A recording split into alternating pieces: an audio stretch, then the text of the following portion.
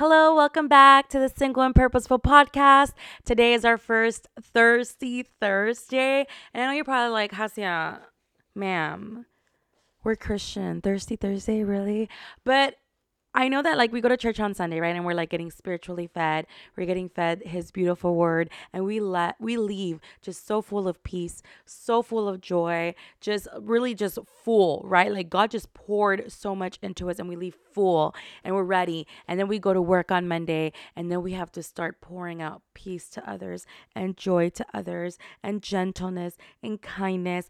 And then by midweek, you are running low on all that was poured into you Sunday. So by Thursday, I know that we're all a little thirsty, right? Like we are dry. We have already poured all of it out and we're thirsting for something else.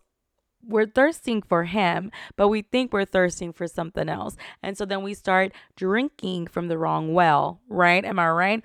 We start swiping right, swiping left. We start, trying to get attention from men or women. We start going to, alcohol or whatever, anything to just fill us with kindness, anything to fill us with patience. And so when all we need to do is go to the word. He has the living water. And so that's what we're doing today. We're coming back to the word, making sure that we are filling our cup again so that we can continue to pour out anywhere we go. So we read Psalm 2 today for our first Thirsty Thursday.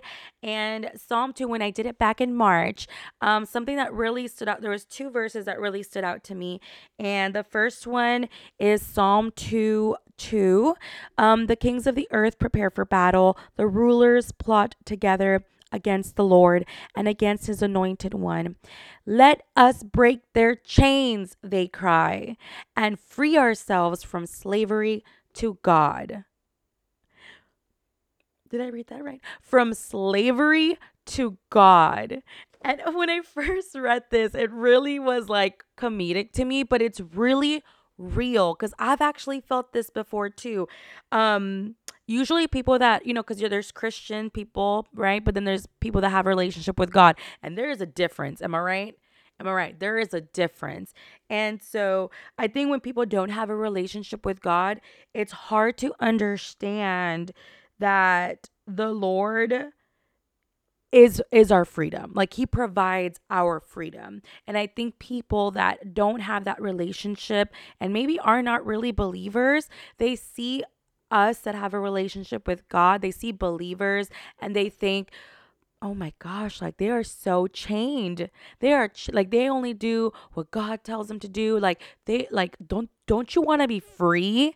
And I've thought that before when I was like still trying to develop my relationship with God, still not fully understanding that I was free with him, free in him. I was very much like, I'm just so tired of not being able to be myself and I just want to be free. And I remember someone challenged that thought and they were like, and it was a question that I couldn't really answer at that time, but they said, what are you identifying as that you keep saying that you just want to be yourself? And why do you feel like you're not free with God? And I was just like, I don't know, right? But thinking about it now, what was I identifying as? That is a real question. Like, was I identifying as broken? Was I identifying as, trauma, right? I was identifying with my trauma. I was identifying with the hurt. And so I felt like I wasn't being myself when I was healed. When God was healing and I was feeling true joy and true peace and his gentleness and his kindness and his grace, that's when I didn't feel myself because all I ever knew was hurt and pain. And so I identified that with like, oh, I'm not being myself. That wasn't my true self. That was the self that I had to become to survive the trauma and to survive the pain. And I'm thankful for that person, but that wasn't my true identity. So since I wasn't identifying as my true identity, I didn't feel free, right? And so I felt free when I was trying to cope with negative things. I was coping with alcohol. I was coping with, smoking weed. I was coping with XYZ, whatever you want to cope with. And that's when I felt like I wasn't being free. But God was like, hold on. Are you really free or are you now chained to those things?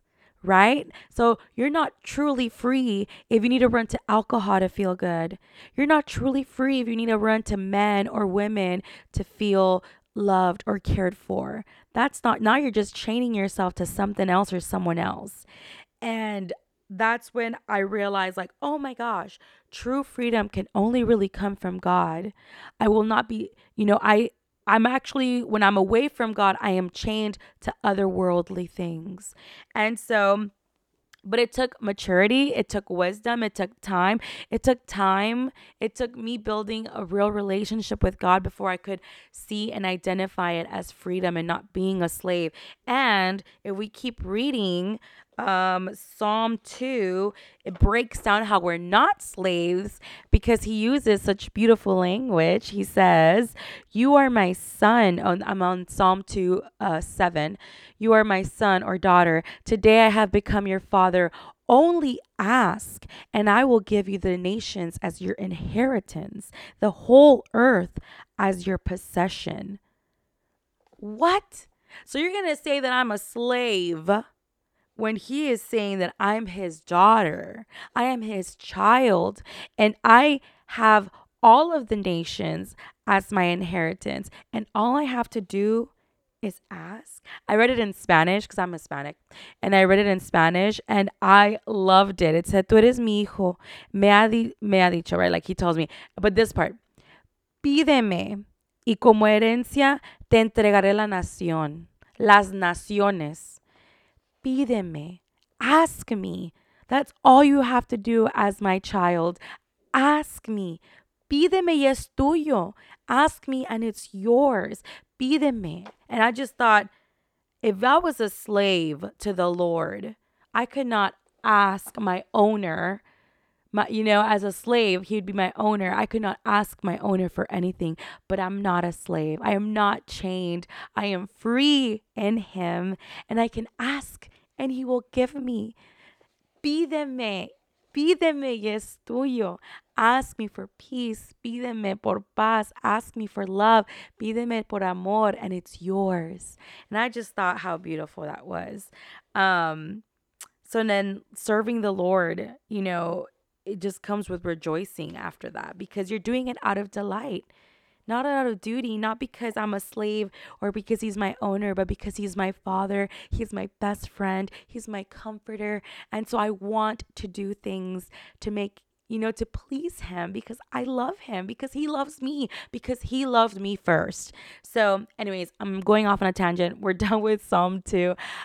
Please share with me what you got out of it. What did God reveal to you through Psalm 2? What version did you read? I'm really curious about what versions y'all read. And I'm super excited for us to continue doing this. I hope y'all like this Thirsty Thursday. Quench that thirst with his living water. That's the only water that will keep you filled and fulfilled. And let me know how I can pray for y'all. I'll see y'all for Tasty Tuesday. I love y'all.